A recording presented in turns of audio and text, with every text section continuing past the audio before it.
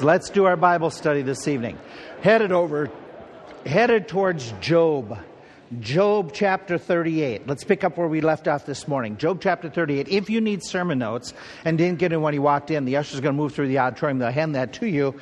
So fellas, why don't you come? Anybody need the sermon notes? Raise your hand. They'll hand it to you. And let's plow into Job chapter 38. Let's continue. Let's do a tour of the zoo this evening. The other day I asked my grandkids, I said, what was your most favorite time in school so far? And the third grader responded, he says, I especially liked kindergarten and first grade when we had show and tell time. Okay, do you remember those times where you could come and bring something that was special? Actually, Job chapter 38, 39, 40, 41 is all about God doing a show and tell time. God is telling all about His things, what He's done, what's in His possession, what's in His hands. As we were saying this morning, if you weren't here, let me just repeat. In Job chapter 38, starting with verses 1 and 2, all of a sudden the Lord comes to Job, and this is the first conversation that He's going to have with Job face to face, but He's speaking out of a tornado, out of a whirlwind. And He's going to go, in the first sermon is going to be from 38 all the way up to the beginning of chapter 40. Then to the rest of chapter 40 all the way to the end of chapter 41 is His second speech that He makes to Job. And so we're in that first speech where God gives him a tour of the universe. Show and tell time. Let me show you what I've done with snow, what I've done with creation, what I've done with the stars, what I've done with the earth and the sunrise and the sunset. And He lists a whole bunch of things. And so if you want to study Job chapter 38, one way you could study it is you could study from the scientific point of view. There is a lot of information in Job chapter 38 that would parallel a lot of the different sciences. There was a video that Ron Newhart sent to me that is from Prager University. It's from February 2015. The title of the video is, Does Science Argue For or Against God? And the man who put this together, his name is Eric Metaxas. It's spelled like me taxes. And so if you want to reference this and look it up or to be able to use it, it's an interesting video. It's got science in it. It lasts about 5 minutes. But I thought it was well worth showing you, especially a number of you who get into conversations at work and things of that sort. In 1966, Time magazine ran a cover story asking, Is God dead?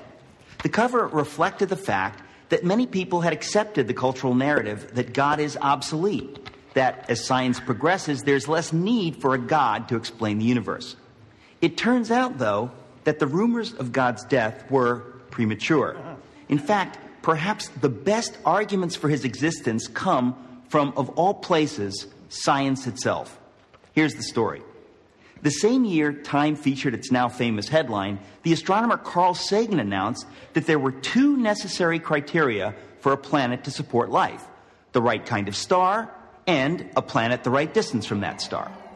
Given the roughly octillion planets in the universe, that's 1 followed by 24 zeros, there should have been about septillion planets, that's 1 followed by 21 zeros, capable of supporting life.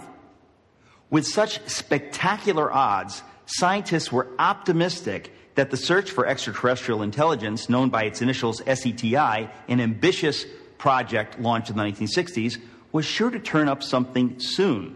With a vast radio telescopic network, scientists listened for signals that resembled coded intelligence. But as the years passed, the silence from the universe was deafening. As of 2014, researchers have discovered precisely bupkis, nada, zilch, which is to say 0 followed by an infinite number of zeros. What happened? As our knowledge of the universe increased, it became clear that there were, in fact, far more factors necessary for life, let alone intelligent life, than Sagan supposed. His 2 parameters grew to 10, then 20, and then 50, which meant that the number of potentially life-supporting planets decreased accordingly. The number dropped to a few thousand planets and kept on plummeting. Even SETI proponents acknowledged the problem. Peter Schenkel wrote in a 2006 piece for Skeptical Inquirer, a magazine that strongly affirms atheism, in light of new findings and insights, we should quietly admit that the early estimates may no longer be tenable. Today, there are more than 200 known parameters necessary for a planet to support life, every single one of which must be perfectly met or the whole thing falls apart. For example, without a massive gravity-rich planet like Jupiter nearby to draw away asteroids, Earth would be more like an interstellar dartboard than the verdant orb that it is. Simply put, the odds against life in the universe are astonishing. Yet, here we are, not only existing, but talking about existing. What can account for it? Can every one of those many parameters have been perfectly met by accident? At what point is it fair to admit that it is science itself that suggests that we cannot be the result of random forces? Doesn't assuming that an intelligence created these perfect conditions in fact require far less faith than believing that a life-sustaining Earth just happened to beat the inconceivable odds? But wait, there's more. The fine-tuning necessary for life to exist on a planet is nothing compared with the fine-tuning required for the universe to exist at all. For example, astrophysicists now know that the values of the four fundamental forces, gravity, the electromagnetic force, and the strong and weak nuclear forces, were determined less than 1/1,000,000th of a second after the Big Bang. Alter any one of these four values ever so slightly, and the universe as we know it could not exist. For instance, if the ratio between the strong nuclear force and the electromagnetic force had been off by the tiniest fraction of the tiniest inconceivable fraction, then no stars could have formed at all.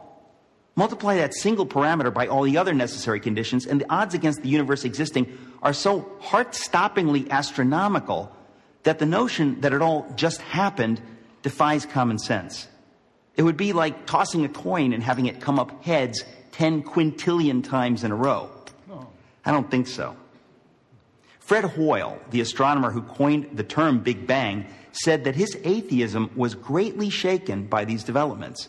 One of the world's most renowned theoretical physicists, Paul Davies, has said that the appearance of design is overwhelming. Even the late Christopher Hitchens, one of atheism's most aggressive proponents, conceded that without question the fine-tuning argument was the most powerful argument of the other side. Oxford University professor of mathematics, Dr. John Lennox, has said, the more we get to know about our universe, the more the hypothesis that there is a creator gains in credibility as the best explanation of why we are here. The greatest miracle of all time is the universe. It is the miracle of all miracles, one that inescapably points to something or someone beyond itself. I'm Eric Metaxas for Prager University. Interesting, isn't it? Now, where we go with that is we say, okay, then who is this designer? Who designed it? Well, let's talk a little bit about this designer revealing himself. He talks in Job, he continues and he says, Job, here's what I've done. Here's the things that I've done. At the end of the conversation, we finish up this morning, Job is going to respond to God and just say, I'm a lightweight.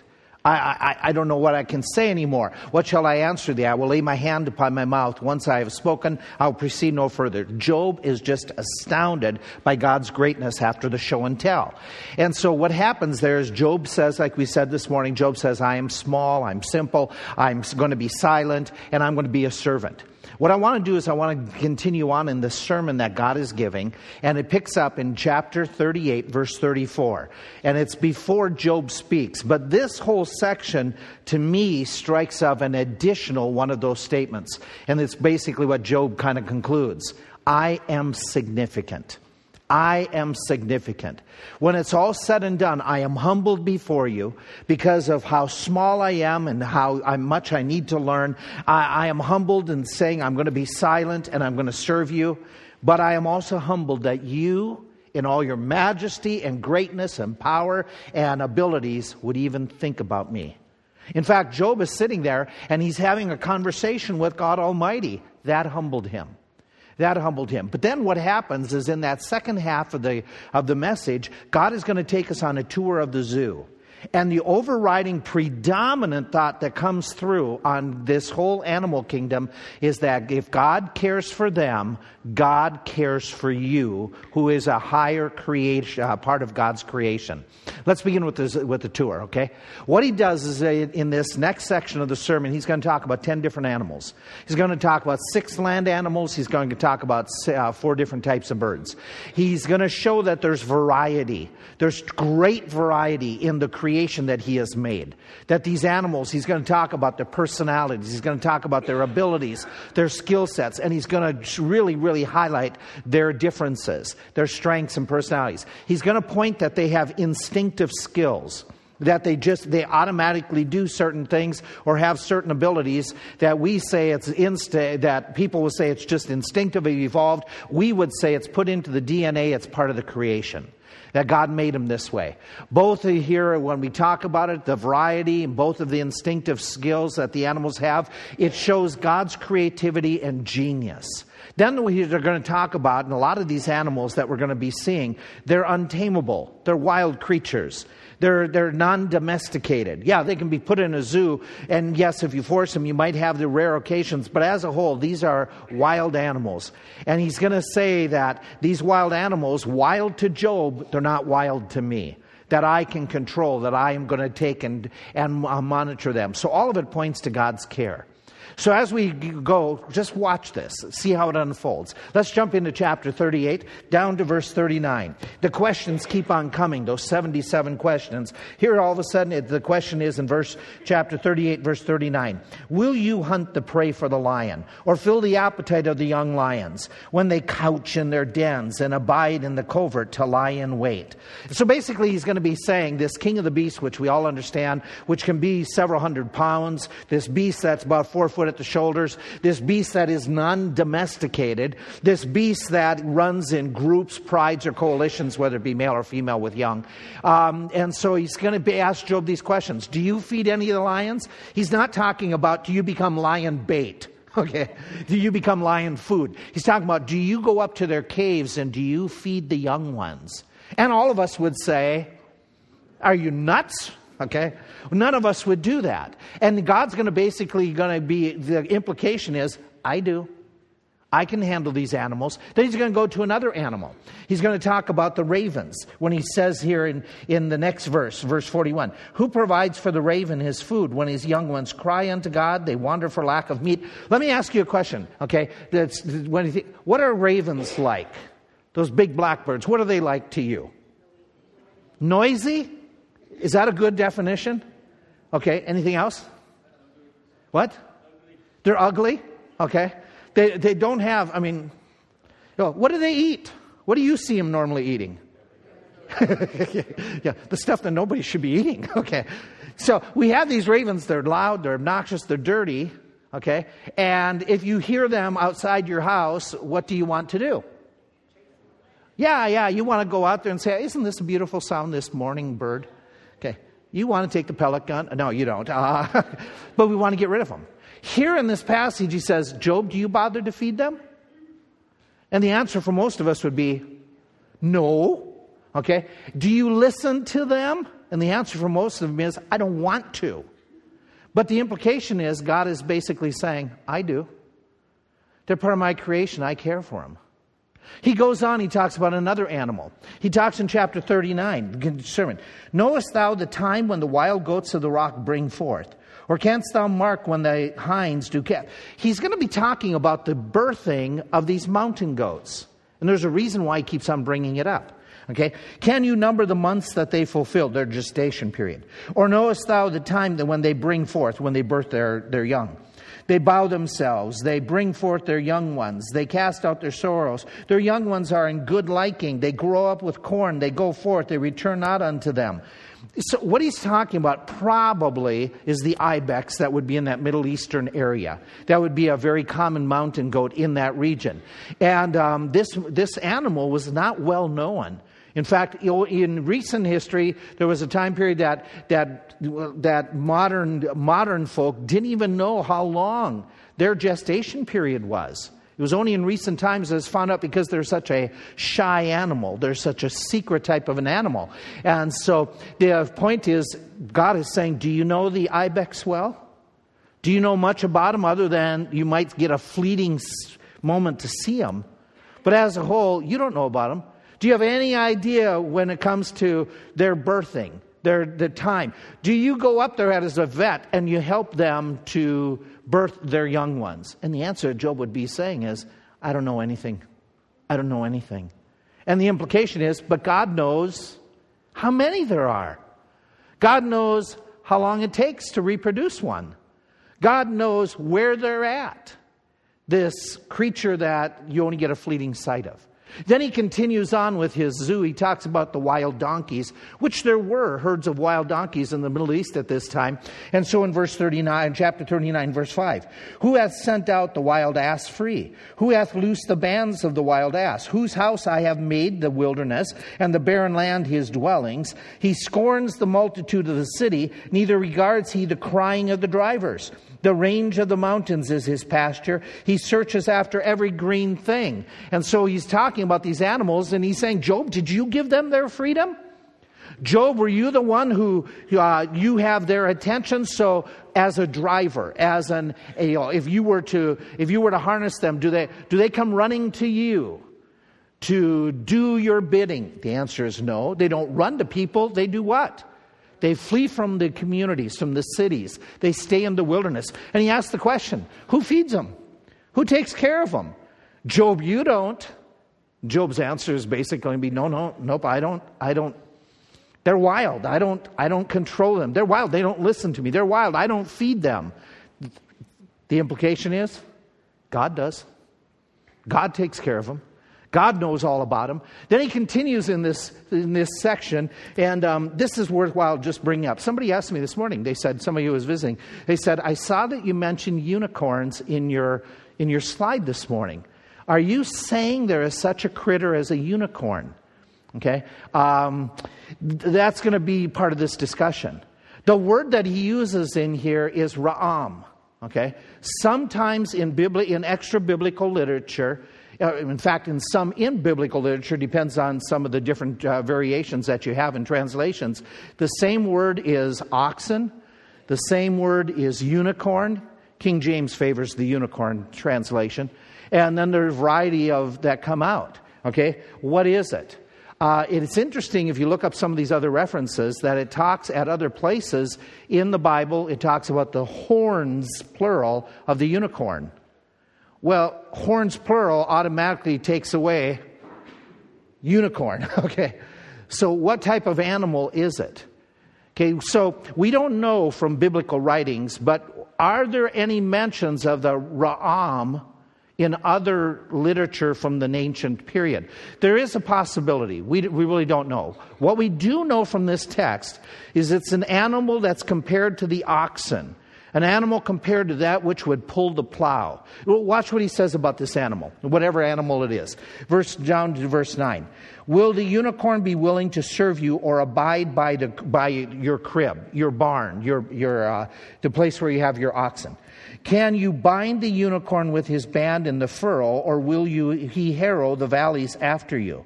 Will you trust him because his strength is so great, or wilt thou leave your labor to him? Will you believe him that he will bring home your seed and gather it into thy barn? Will you use him in your field? Will you trust him to work with the plow, that he will follow you and he will do your direction, that you can put him in the barn and he's a safe creature, domesticated animal? Every implication of what he's saying is it's a non-domesticated type of a beast. That this is a huge beast. It's wild. It has horns. That it's compared to other farm animals that are used to do farm work. So the suggestion by a multitude number of different Bible scholars is it's something that was oxish-like, but something bigger, something that couldn't be controlled, that it couldn't be, its nature was it's a wild beast. But it's huge, it's strong, but it compares itself to something that you would use in your barn. And so as you start reading and studying a little bit more about it, there's an animal that comes up from extra-biblical literature that is called an auroch. The auroch is talked about in a lot of ancient writings, about a wild beast that was oxish-like. The last one that was cited, the last herds, was in 1627 in Europe. that there was these beasts that were wrong, but now they're trying to introduce a similar strain and create this new type of ox that is huge. And if you look at the picture, it's big. It's huge. Okay? It talks in ancient literature, extra-biblical literature, about these being killed in vast hunts by nobility, these wild animals. It would be like the American bison. At one time, it roamed that region of the world, but all of a sudden, it was hunted down. If this is the creature, then this is what happened to the creature, that it got hunted down in a period of time. And so we have all these different references. What type of animal it exactly is, we don't know what Ra'am is interpreted to be. Okay, there's, like I said, different postulations. An ox, a unicorn, different things of that sort. But the point that he says, are you able to harness this beast? That's the point of the discussion. The point isn't what is the animal in particular. The point is this animal is a wild animal. It looks like, it acts like, it might be like a cousin to some of the animals you domesticate. But do you get this animal to do your plowing? And Job's answer is nope, nope, nope, nope. This beast is untamable. This beast is unusable on the farm. This beast is dangerous. The implication is, though, I control it. I can manage this beast. Then he continues on and he talks about one of the strange animals. The animal that we're familiar with, the ostrich. We jump down in chapter 39, verse 13. Gavest thou the goodly wings unto the peacocks, her wings and feathers unto the ostrich, which leaves her eggs in the earth and warms them in the dust, and forgets that the foot, her foot, may crush them, or that the wild beast may break them. She is hardened against her young ones, as though they were not hers. Her labor is in vain without fear, because God hath deprived her of wisdom. Neither has he imparted to her understanding. What time she lifted up herself on high, she scorns the horse and his rider. So he describes this animal. And we know about it. We know that it can weigh a few hundred pounds. It's large. We all don't know what they are like. We all understand it's the largest of all the birds, but it can't fly. We know that it's strange compared to all the other birds. It has eyelashes, no other birds do. That it has the 2 toes, where every other bird has the 3. We understand that it's unique. It has been called the dumbest of birds for generations after generations. And Job implies, by God's statements here, God implies that this bird is not have a whole lot of natural wisdom. And he talks about how it's a very poor mother. And this was common understanding in ancient writings, that a lot of people describing the ostrich will describe it as a very poor mother. In fact, the males dig the nest in the sand, and then the females lay the eggs. And taking care of the eggs, the females aren't real good at. It's not uncommon for one of the eggs to be kicked out of the nest, the hole that was dug, and the eggs placed in it, and she not recovering the egg, and just letting the egg become bait for other animals. We know that when she lays the eggs in this hole in the ground, that frequently the female ostrich, she walks away. And if there's any threat, when predators come, she runs away from the eggs. And then what she does is she runs in large circles and just keeps on going in circles. And ancient peoples looked and said, that's a pretty dumb animal. That's not fighting for its young, so she's called to be a poor mother. And so all these flaws that Job and the others would say, yeah, she's not a smart animal. Yeah, she's not a good mother. That would be their reasoning. That was the common sense. But God says, I have given her some skills. Though she's different, though she's strange, I have given her the ability that she is faster than a horse.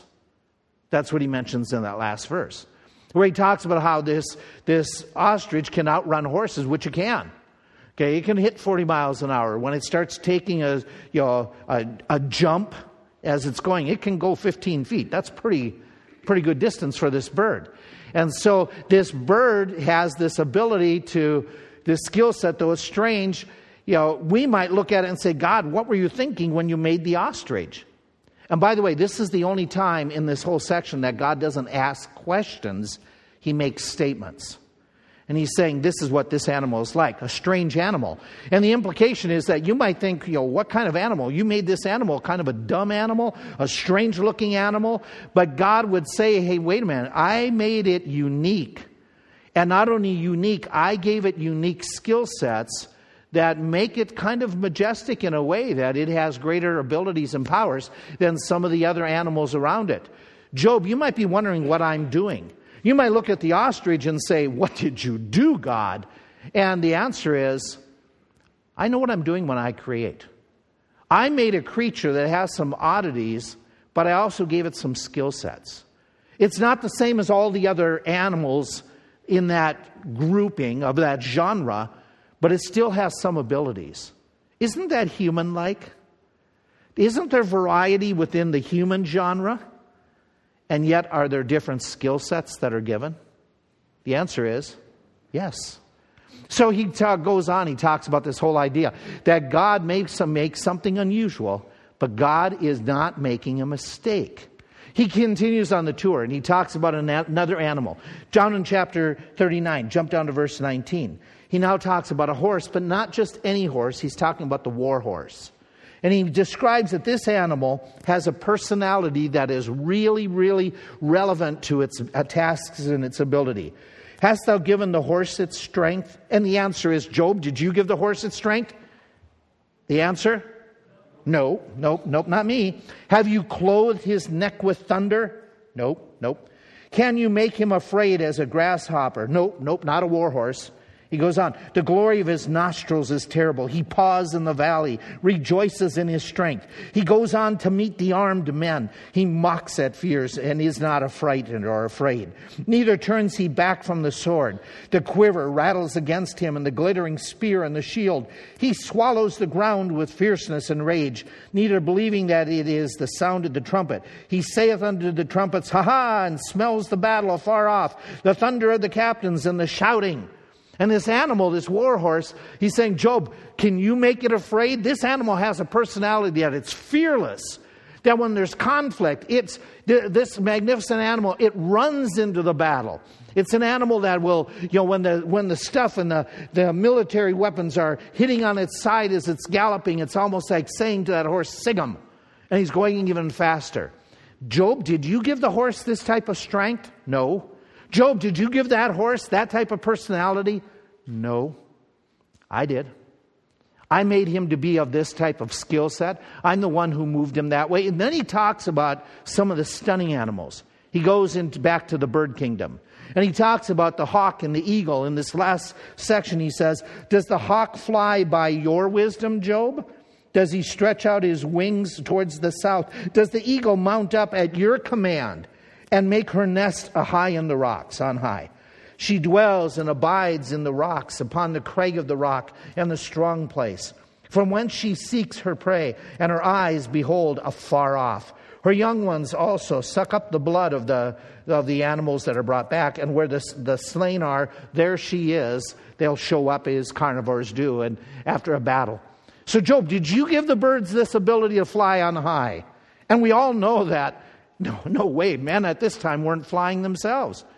And so, Job, you didn't give that. Did you give them the eyes to see so far off?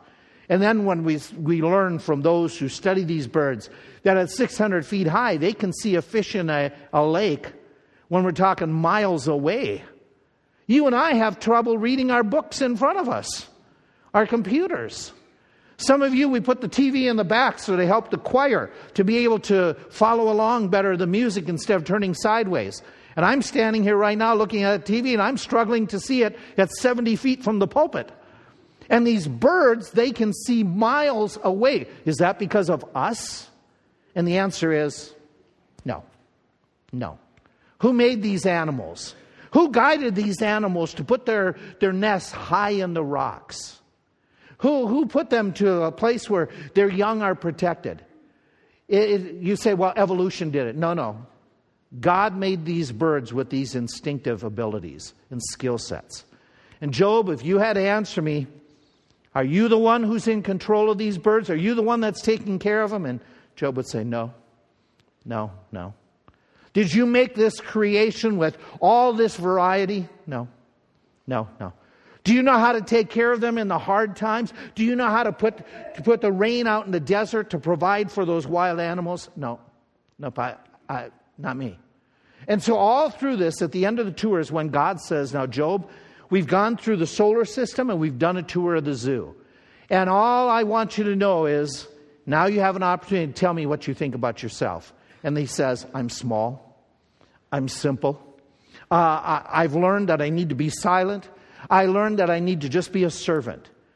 But God, you've also said to me by this tour that I am really significant to you. And for that, I'm very grateful. I am very thankful.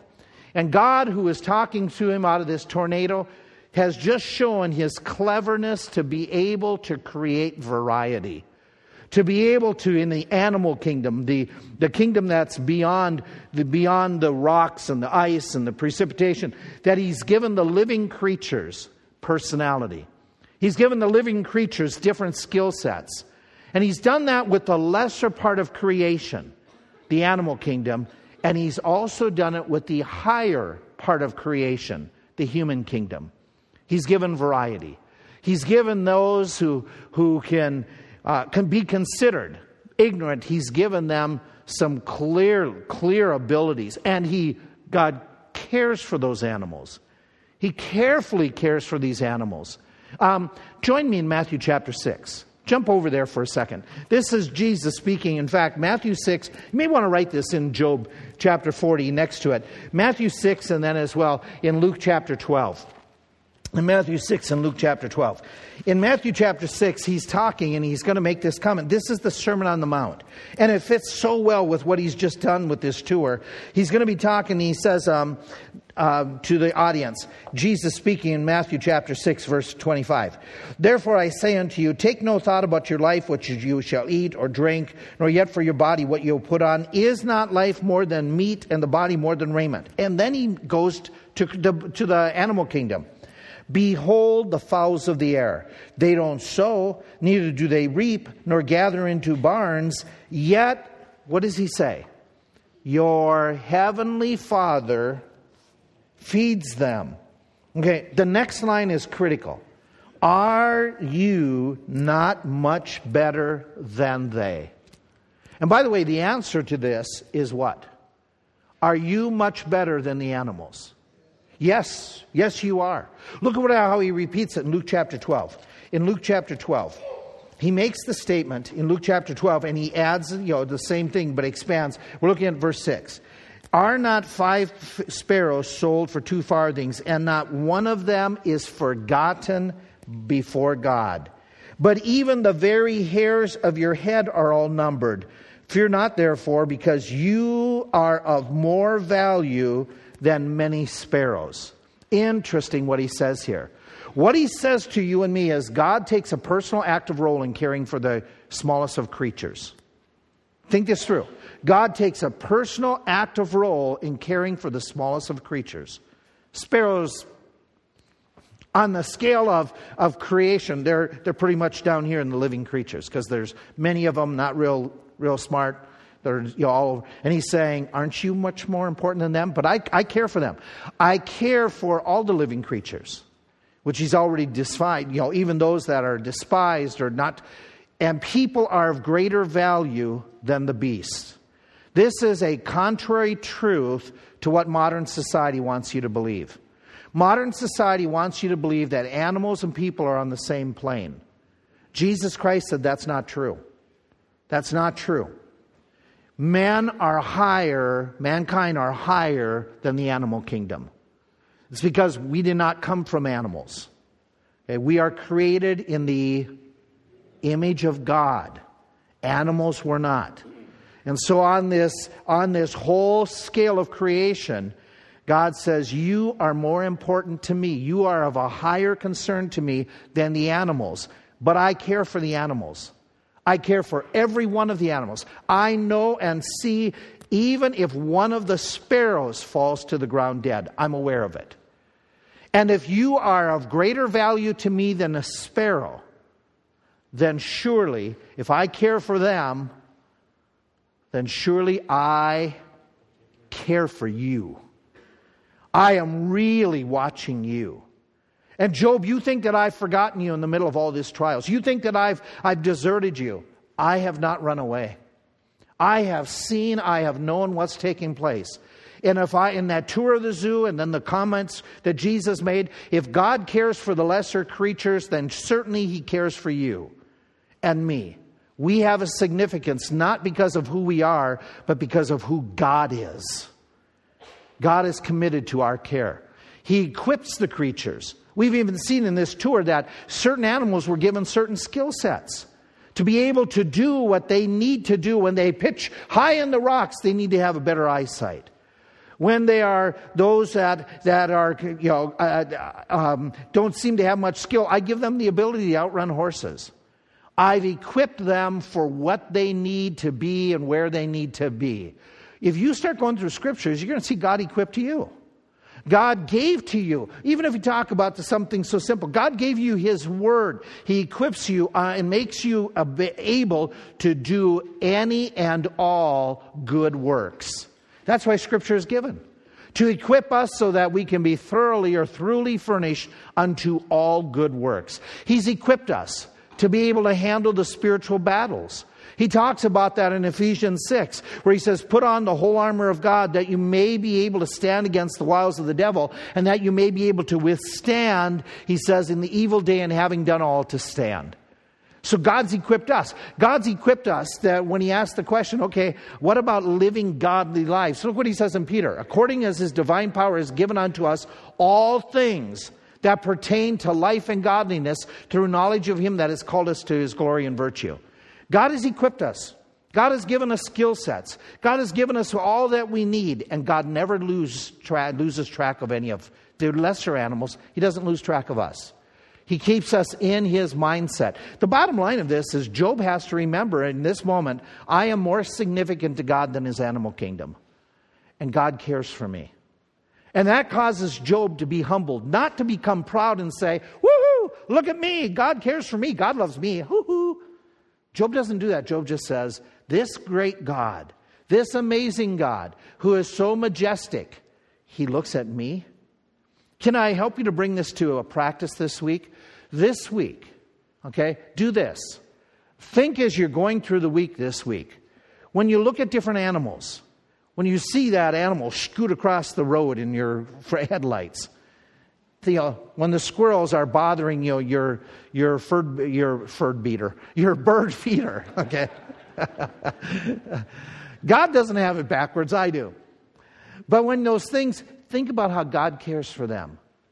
And pause and look at the animal creation that sings out the glory to God. You got animals near you, you're going to see them, you're going to see some of the domesticated, undomesticated. When you see those animals, when you see as you're traveling, as some of you go on holiday travels, and you're going to see the cattle out in the field, the horses out in the field, pause and remind yourself, God made them. God made them differently, and God cares for them. God made me different, but God still cares for me. I may not look like somebody else. I may not look as handsome, or I don't have the same intelligence, skill set as somebody else, but God made me unique. I'm significant to God. That should humble you. That should humble you to the point that you just say, God, you're amazing. You know me, you see what I need, and then thank God for His care for you. This is a week of thanksgiving. It should be a week of humility before the Lord. Use the object lessons that He used in Job's heart to get Job's attention and Job to think and to thank God. Let creation help you to remember how great our God is and how good He is to you and me.